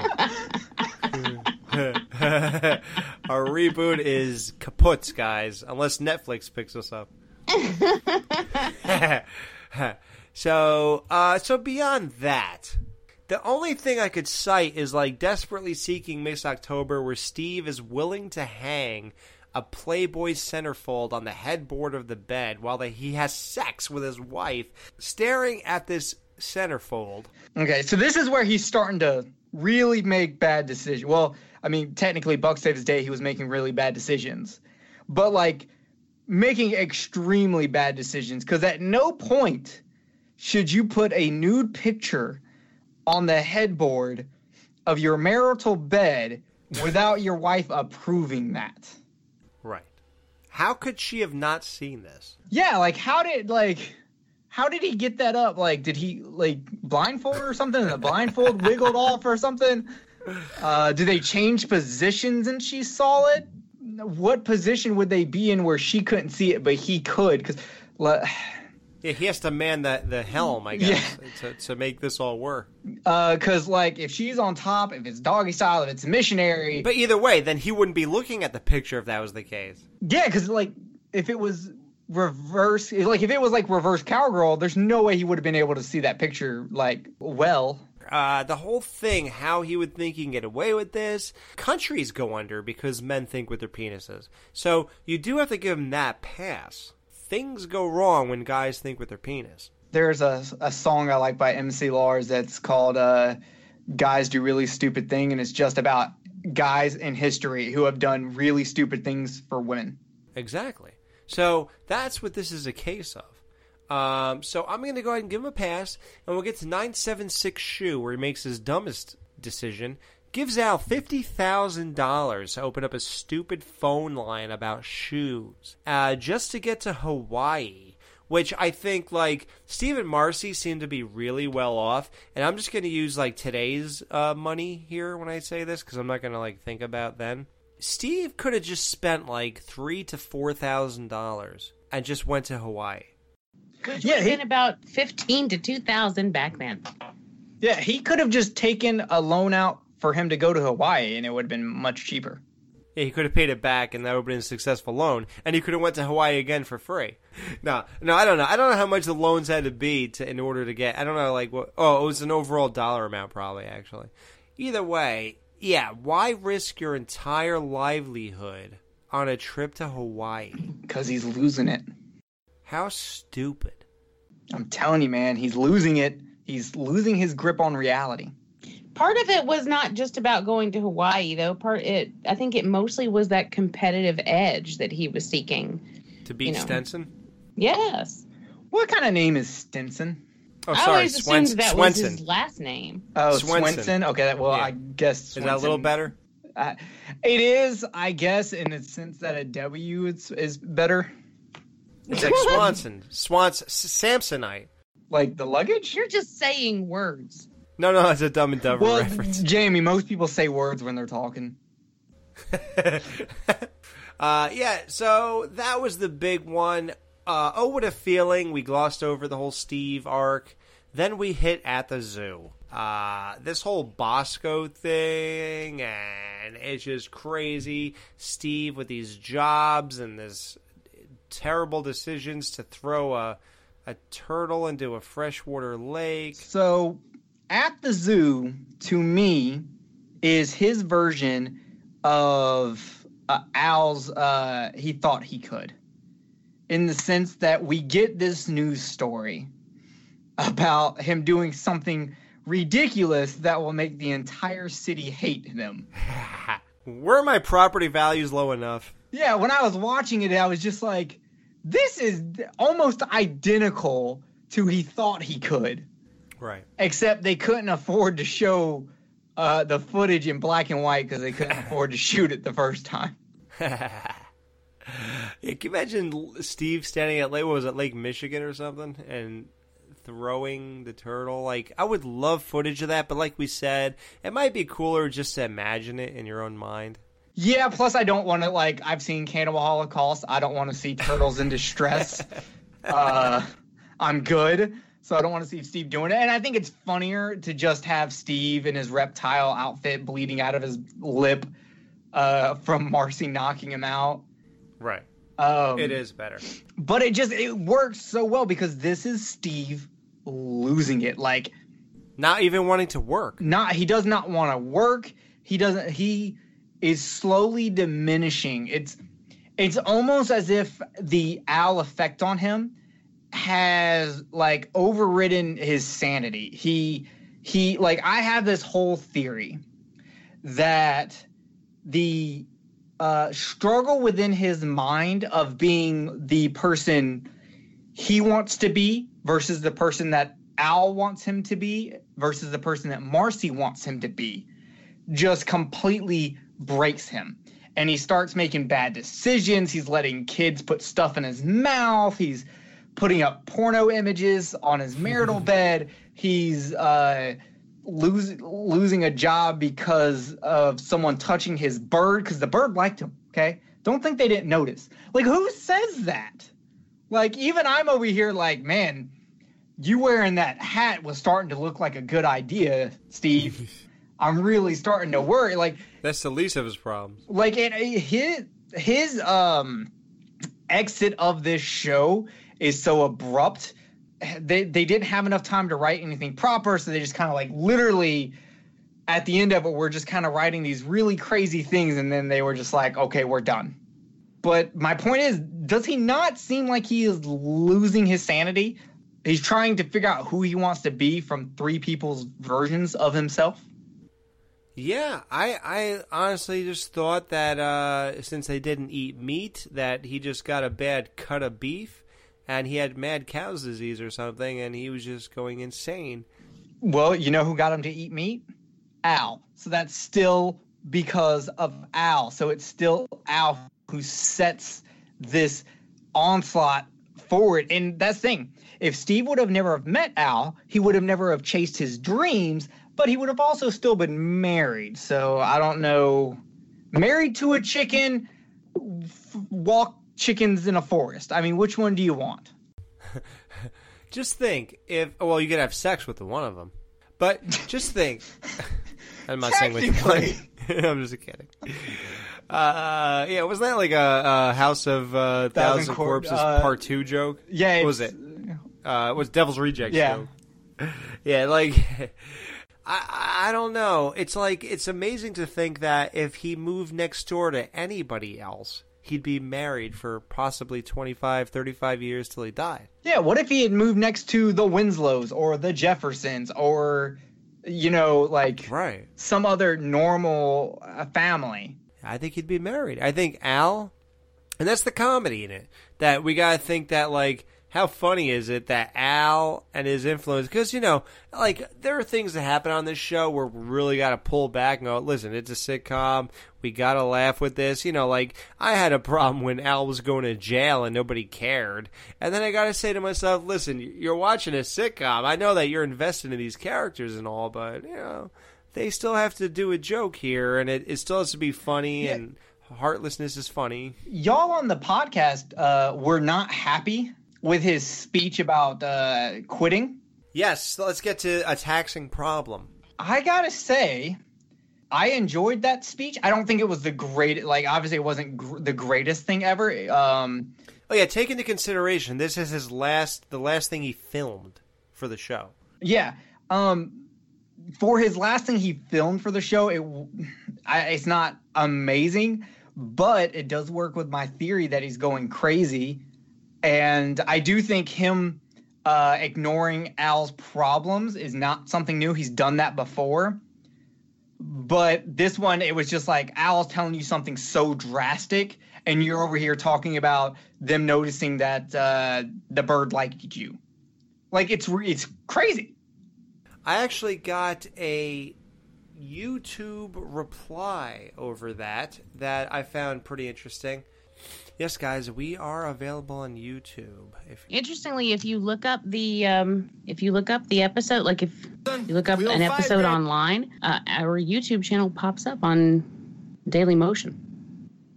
Really? Oh wow! Wait, on Daily Motion? Yeah, like because is someone reposting you on Daily Motion? I don't know if it's actually on Daily Motion or if it just is listing it as part of the video. Like, because I'm on Daily Motion and then it'll be like the third or fourth one down. It'll be like the Married with Children podcast. And I'm like, whoa, is that us? And well, I know someone's stealing our audio and video and reposting us on YouTube for like these weird hits that they people do that. Yeah. Okay. But here's what this guy said. His name is Marvin. He wrote, Steve's exit from the show really feels wrong. He was likable. And it gets worse when his character becomes reduced to an asshole in the few episodes where he's a guest. I mean, come on. Dean Rhodes in that spin-off attempt is a total prick. But I also think that Steve's attitude in this episode makes sense. He doesn't care anymore about the Bundys and Marcy. He wants to start a new life. It makes a lot of sense to me how he's going to leave.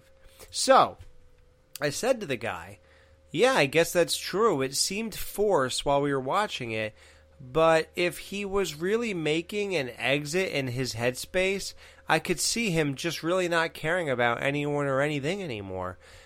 He knew he was about to jump ship and leave the chicken. You know, he was about to leave Marcy. It couldn't have been just like a thing he thought of that, you know, in one precise moment and made a life decision. This must be like the way Marcy was harping on him to get a job and this and that and be something he's not and have this quest for money. He probably just wanted to get out, and and he just didn't care about anything at this point, especially Al or anybody or whatever. He was so zoned in on what he truly wanted to be. Because think about it, the psychology of Steve's character, Al influenced him to be something he thought he wanted to be.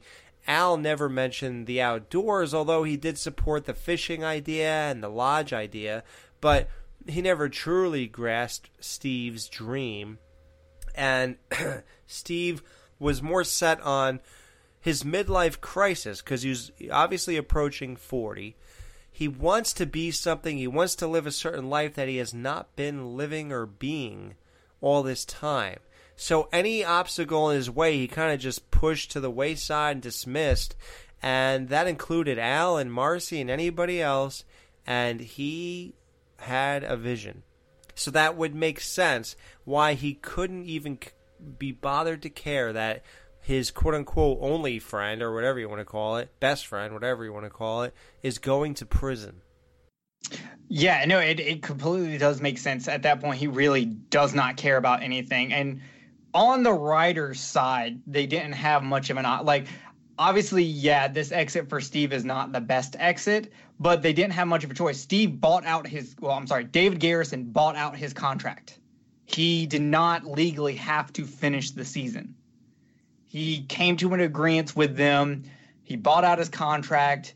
I don't know why he didn't want to just go ahead and finish the season. I don't know how much they had to rewrite. I don't know how much he had to pay it off. But obviously he was so sure about it that he was willing to back it up with money. And you know what's weird is I tried to find a bit more information, but all that's really out there is that he wanted to go back to the stage and he bought out his contract and they left on peaceful terms. Yeah. Why the rush? Oh, they apparently they gave him a portrait picture in a frame of him from at the zoo with him holding his placard board, the jail picture, and they signed it, and it was, and I can't remember what it said, but the last line of it had the F word in it, and I thought it was funny. Yeah, gotta starve. Yeah, so that showed that it was on good terms and whatever. They were sad to see him go, but you can't stand in the way of a man in his dreams. Hey guys, want to represent the Married with Children podcast? Go to tpublic.com, TEEPUBLIC.com. Just go to the search bar and type in Married with Children podcast. They have everything you need to rep your favorite podcast: tank tops, long sleeve shirts, baseball t-shirts, crew necks, hoodies. They even have these in kids sizes, phone cases for all different styles and sizes, laptop case, stickers, wall art, notebooks, mugs, pillows, tote bags, travel mugs, you name it. They got it all, guys. And for great prices, go to tpublic.com for all your Married with Children podcast representational needs. The fact that he has the hots for Kelly, whether he knows it or not. Yeah, that was pretty funny. Yeah, that was great. Much better ending than this would have been with the taxing problem. Neither one of them stellar. Neither one of them deserving of what he's done over the years and what he's brought to the show and all that kind of good stuff. I do have to say, I do wish they were switched because the other one would have worked better with the fact that he just ups and disappears. That he don't care about Al's problems. Yeah, and so the next episode he just disappears, but this shows that he stuck around for a little bit after that, and I do enough that he came over to watch a fight with Al. And to me, that doesn't sit right. It just doesn't make sense with him, just leaving a note the next episode. Well, yeah, he doesn't. There's no indication in that episode whatsoever that he's going anywhere. You know, he's hanging out. It's just normal. Yeah, him not caring about Al indicates it. Isn't it interesting how, in a way, his character parallels his real life in that you just can't stand, and Jerry, you said it, I think it was Jerry, you just can't stand, or maybe it was Alex, you can't stand in the way of a man in his dreams. And Steve didn't want to live that life anymore. He wanted to, do whatever. I mean, I guess he wanted to travel and get in adventures like Kane from Kung Fu. David Garrison had these dreams, and he just said, this is it, I'm doing it. And he made the decision and he did it. So it's kind of similar in a way. Yeah, it actually is. His character parallels his real life, that he had a dream to become a ranger or whatever, and live in be a wilderness guy with the animals or whatever. And his real life wanted to be live on stage and do different characters over and over, and neither one of them could be stopped. One left the show, and the other left the show, I guess. I guess I can't ask you guys, was it the best thing for the show or anything like that? Amanda Burr seems to think so, and I think the whole cast believes so, and I believe so. It was the best thing because at this point, the show needed a recharge. It needed something to refresh it, and it needed a burst of energy, and Jefferson was that guy. Well, I was about to say it's better than them bringing in a random kid toward the end to refresh things, but never mind, they actually do that. So, within 1 full season, 2 full seasons, after 2 full seasons of Jefferson, they feel they need another recharge, which they did not need. And you find that out within about 6 episodes of that recharge. But, I gotta say in closing that Steve is a character that's very close to my heart. He represents the best era of the show to me. I do love season 5. However, most of 2, 3, and 4 are the golden years. 5, I think, is also the tail end of the golden years. But, obviously Steve's in most of the other stuff. Just a personal story real quick. I remember back before everything was available on DVD and this and that, I recorded a lot of Married with Children. I don't know how many tapes I filled up, but I remember going to some website or whatever, and there was a guy selling Married with Children tapes, like VHS tapes. And I remember contacting him. Because only an idiot has beta. Exactly. Because, you can't even watch Schwarzenegger if you only have beta. I said to him, well, how much are these, whatever, and he tells me. So I go, well, what episodes have Steve in them? And he said, well, 1 through 3, and then he leaves halfway through 4. So I go, okay, just send me season 1 through 4. And that was my interpretation of the greatest Married with Children stuff. So before the DVDs became available, and only besides my own personal tapes, I chose to watch the Steve episodes. And that is not a slight at Jefferson. That doesn't mean I don't love the next, 6 or whatever. I can't do the math. 6 or 7 seasons. It just means that these were the golden years to me, and it's sad to see him go. And now I do feel bad about it, and it's weird that there's going to be a gap between him and Jefferson. He was great. I love what he brought to the show. So what are your guys closing statements about your experiences overall with Steve's era of the show? Steve, to me, always represented me in the show just because he's not full on manly. I'm not extremely manly or masculine or anything like that, and Steve was a good representation of that. So yeah, in the show we made jokes about that with me, but it rings true. I love Steve for that. I love Steve for being different and being that just that opposing nature against Al. It was a great dichotomy they had, Al being this manly man, this classic John Wayne style guy, and then Steve being this new age I'm all for women voting kind of thing. It was always fantastic to me, and I think I'm sad to see Steve go just because I feel like there was more they could have done with the differences between Steve and Al. And I'm also sad to have to watch Bud hit on Marcy because that's weird. But Cuckoo-ca-choo, Mrs. Robinson. Yeah.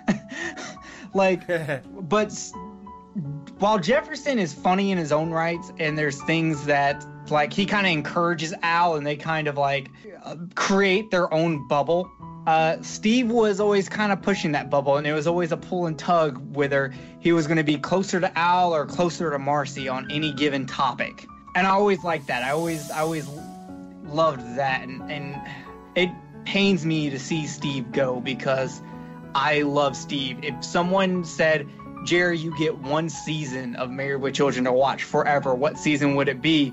I would have a hard time between season 2 and season 3. I think I might lean towards season 3, but it would be between those.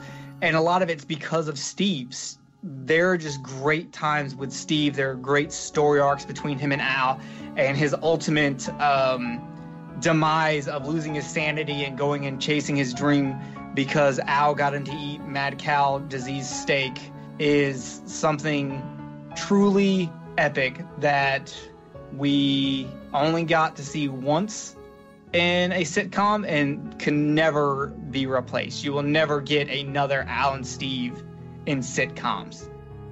Getting to come back and talk to you about Steve was amazing. And I just want to remind everyone to find your inner Steve and let it out. Now, Jamie, your perspective's unique because you did not get to review many of the Steve episodes. So maybe you could kind of reflect on that, if there's a sense of, oh, that sucks, or, you know. Well, it does. And I am a fan of McGinley on the whole, mainly because of Revenge of the Nerds. Like, that was what I knew him from. That's why I loved him. And so his role as Jefferson was always kind of weird to me. Like, he just seemed so scummy. I don't know. I missed Steve. I always thought that the seasons with Steve were the better seasons. And even though, there are some really funny moments to come, and there are some really funny Jefferson moments, he always just left this weird taste in my mouth. And that sounded wrong. that and also, what are we in for the next Now you're talking my language. 190 shows? Yeah, I always did miss Steve. It didn't quite sit right with me that he was gone. I just don't think it was. I don't think the show was the same after that. Obviously, it wasn't, but I don't think that everyone's dynamic seemed to shift. And I happened to, some of my favorite episodes, like we just talked about one of them, and then there was one in season 3, I think. But overall, I really enjoyed season 2. On the whole, I think season 2 was a really good season. Now, here's the thing. I haven't watched any of the later episodes in a while. It's been a long time since I've seen the later seasons of this show. So I'll be interested to see what I think of it now. Yeah, I think you're going to have a good time with it. Just going off what I thought of it back then, I still had a good time with it. I still loved the show, but I never quite got over Steve leaving. Yeah, well, we'll see how that goes. We have a period in between. I think it's cool because Marcy dates, random guys, and that's kind of funny to watch. It's a new dynamic. Seeing how desperate she is and the kind of loser she picks up and how wrong that goes. So that's pretty cool. After that, you get Ted McGinley rejoining the show like he did in The Bundy for Life. But this time he is permanent, and he is Jefferson Darcy. So that'll be interesting. But like I said, it's a long way off. No Ma'am will be right back to wrap up this week's review. Be sure to join their Facebook group page for all the podcast news and updates. Be sure to subscribe to them on the Apple Podcast app, and please leave a review telling them what you think of the show. To subscribe to their YouTube channel, just go to channels and search up Married with Children podcast. Now they're available on the TV Time app. Go to your app store and type in TV Time. Join their Patreon and support your favorite podcasts with a small monthly donation. You can email them at marriedwchildrenpodcast@gmail.com. Jerry Herring joining us really made this show complete. We're sorry Dan couldn't make it. He's still on the search for Jefferson, but it is, we really do appreciate you coming on, man, and giving your insight and the research you did and all that kind of stuff.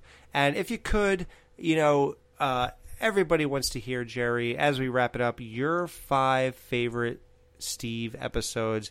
Can you please tell us what they are? I guess number 1 is Impotent, right? Is that we still yes, but I'll start at number 5. Okay. Now, first of all, I have 2 honorable mentions, and that's the poker game and the camping show. Both great. I love those episodes. I do not feel like they're Steve-centric enough to make the list. Number 5, At the Zoo. This is the perfect ending for him. It's him going crazy, and I loved it. Number 4, the harder they fall. You just can't get over him punching someone who's not real, according to Alex. Number 3 is I'll See You in Court. That courtroom speech, flawless. Perfect. Horrible. Number 2, The Razor's Edge. This is, of course, his first battle against Marcy, and the first, real, this is when you really see, Al cheering him on, mostly because Al wants to either piss off Marcy, or Al just likes to cheer on any guy who's doing something he feels is manly against a wife. And then number 1 is Impotent, because that is Steve and Al coming together and being successful, and Steve really showing the influence coming through. And Steve, at that end, when Steve is on the couch and the twist is revealed, is just amazing. It really is. It's shocking every time. Even though I know the ending, I get caught up in their conversation leading up to that. Or I get caught up in the whole show leading up to that conversation on the couch, the end reveal, and I keep forgetting that that's what I'm going to learn next. So it's just really well crafted. Great pick for number 1 Steve episode. And right before we go, I just do want to touch on, since, it is Steve's departure, how do you guys feel about Steve leaving a note instead of having a face-to-face confrontation and or a big grand finale show? Well, they couldn't have a big grand finale show because the actor didn't allow them. But I will say, going back to The Razor's Edge, him leaving a note was his only way that he could actually chase his dream, because he knows if he actually tried to stand up to Marcy, he would lose. He would ultimately lose, because at the end of the day, he does love her, and he doesn't know, but he now realizes that he loves his dream more, and because of Al, is going to chase that dream. So the only way he could do it is to leave a note, and or he's actually went insane. One of the two. I just wonder why he left his pants and stereo at the house, but okay. She's going to cut the crotches out of all of his pants, and I thought it was pretty ballsy of him to ask her to crate and ship his stereo. I will piece by piece. Yeah, that's odd. Normally you just pack, if it was me, as soon as Marcy left for work, I'd start packing and I'd be gone by 3 o'clock. But okay, he has his own methods. Well, like I said, he's not in the right headspace, man. He's gone a little crazy. His midlife crisis took a large dip. Yeah, he thought he could just walk out the front door and just say, hey, ship me everything and shut up. But okay, that's interesting. Yeah, what do you think, Jamie, about... okay, so do you have any other information on this whole thing about Steve wouldn't allow a final episode? It's just that because he bought out his contract, he didn't have to do any kind of finale or anything like that. That's why we really didn't get one. The whole one. thing just seems weird. If I were him, I would have wanted an episode devoted to my leaving. I mean, does it not just smack of weirdness? I do. No, I agree with you. I think there is something that was never said, and I don't know what it is. I don't know what happened. No one does, apparently, because no one's ever said it. It could have been something so bad that, they wanted to air that dirty laundry. There was enough respect for him to do it. I think he had to have, a show lined up that he was like, I have to leave immediately to go to. Yeah, but we proved he didn't. Unless it was the other TV work. But, Alex, here's the thing. it could have been a smaller show that wasn't like, maybe he did a bunch of smaller stuff, or he was behind the scenes, or the show was canceled and he didn't get to go do whatever that play was. No, like, maybe. Because it can't be something horrible, because we all know if it's something bad, that dirty laundry will get aired out at some point. Well, also, and if it was something horrible, they wouldn't have invited him back. Well, there were so many different people working at that time that it might have happened. Well, here's the thing. If you do something bad and it gets aired out, but everyone eventually like forgives, you can come back. Yeah. Like that does happen. So I guess if it would have done we know that. So, my theory is that he was going to go do a show that he really wanted. Maybe it was something they were going to, someone handed him something on a plate he just could not say no to, but the time constraint meaning he had to do it right then. Maybe it was a lead role or something like that for a stage play he really wanted to do, and that's why it never happened. And that's why he's still left on good terms, because it's everyone being like, go chase your dreams, go do it, go do that. But I just don't think it was anything bad. Like, I don't think he was getting in fights with anyone or anything. Yeah. From the writer's perspective and the show's longevity interest, I think that they downplayed it because it's better for the show. Like, if you act like something's really devastating and can cripple a show, then people will believe it. That's a good point. Yeah, like if you just act like, the geek is leaving me, and then Peg sells that idea to us by acting like, who cares? Pretend he died. You can't tell me you never pretended he died. So she's already moved on in her mind. Even though Peg should even be devastated, like, wow, are you serious? Like, Steve's never going to be here again? That's kind of weird. But she even has moved on and found ways that Marcy could cope with it by just, you know what? You don't need him. Pretend he died. And then even saying, you can't tell me. So now we're invested in whether or not Marcy ever pondered this or not, whether instead of the idea that Steve's gone. Now we're already moved on to these thoughts and how they're handling it and what they ever thought before. And they like subconsciously tricked us into thinking, yeah, the Steve leaving thing is no big deal. We could just blah, blah, blah, and think of this or do that, and that could be what they did. Obviously it is, but like, we don't know, like Jerry said, maybe Steve bought out too much of his contract and they couldn't the writers couldn't do it in time. Obviously, they didn't write the greatest thing in Taxing Problem, so maybe they just couldn't write a big grand finale. Like, you know what? We can't do this. We still have 6 more episodes to fill. At let's just say at the time they told him he's leaving, or 8 episodes. So we couldn't even. We already have the first 6 written, and the next 2 we had an idea to do this and that. So we just got to kind of have him leave. I mean, I don't know what you guys expect from us, because things are time constraints. Who knows? Who really knows? The only way to find this out is to maybe re-interview Amanda Burse. Maybe she'll fill us in on that kind of nitty-gritty. Or if we get David Garrison himself. I think that's the only way to truly find out the answer. Either way, thank you. Great show. The patrons of our show truly deserve this. They're great people supporting the show. If you're new just to hear the show, thank you. Stick around. We have some great stuff coming up in the summer. We're gonna review Don't Tell Mom the Babysitter's Dead, as well as some other things I have in mind. So please support the show, guys. It's tough doing this, and we need your support. We give you a free weekly show. So if you could be so generous, stick around, and we'll have more exclusives to come. Promise. And thank you to Jerry. A huge thank you for being willing to come back and join us for this. I know that people are really interested in hearing his take on Steve's leaving, because everyone knows how much Jerry loved Steve. So I'm very glad to have you here. I am glad to be back, and for the Married with Children fans, anytime Steve comes back, if scheduling will allow it, I will be trying my best to get on that episode.